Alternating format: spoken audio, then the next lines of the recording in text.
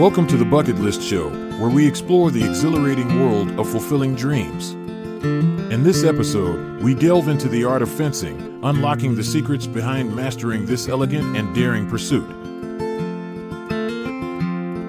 Learning how to fence is an exciting and unique item to add to your bucket list. Not only does it offer a thrilling physical activity, but it also provides mental stimulation and the opportunity to immerse yourself in a rich historical tradition. In this guide, we will explore the steps you can take to fulfill this bucket list item and delve into some interesting facts about fencing.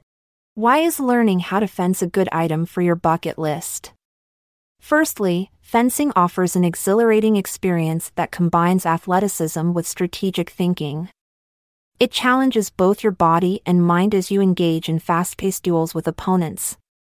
The sport requires agility, coordination, speed, precision, and quick decision-making skills, all of which contribute towards personal growth. Secondly, fencing has a fascinating history that dates back centuries. It originated as a form of combat training for knights during the Middle Ages before evolving into an organized sport in the 18th century. By learning how to fence today, you become part of this long-standing tradition while also gaining insight into its cultural significance. Now let's dive into the steps you can follow on your journey towards mastering the art of fencing. 1. Find a fencing club or school. To begin your adventure in fencing, search for local clubs or schools that offer beginner classes or introductory courses. These establishments provide professional guidance from experienced coaches who will teach you proper techniques while ensuring safety throughout your training. 2. Choose your weapon.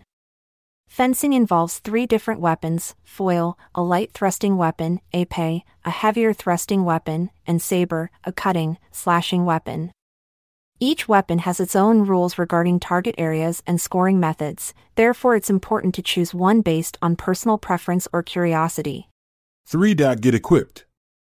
Before starting any lessons or classes at a club, school, make sure you have appropriate equipment such as masks, gloves, jackets, protectors, etc. Most clubs, schools provide equipment for beginners, but if you decide to continue with fencing, investing in your own gear is recommended. 4. Learn the basics. Once you're equipped and ready to go, your instructor will introduce you to the fundamental techniques of fencing. This includes footwork, learning how to move efficiently on the strip, blade work, understanding different attacks and defenses, and basic rules of engagement. 5. Practice regularly. Consistency is key when it comes to mastering any skill, including fencing. Make sure to attend classes regularly and practice outside of class whenever possible. The more time you dedicate towards honing your skills, the faster you will progress. 6. Participate in fencing competitions or events. As your skills improve over time, consider participating in local competitions or events organized by your club, school, or regional associations.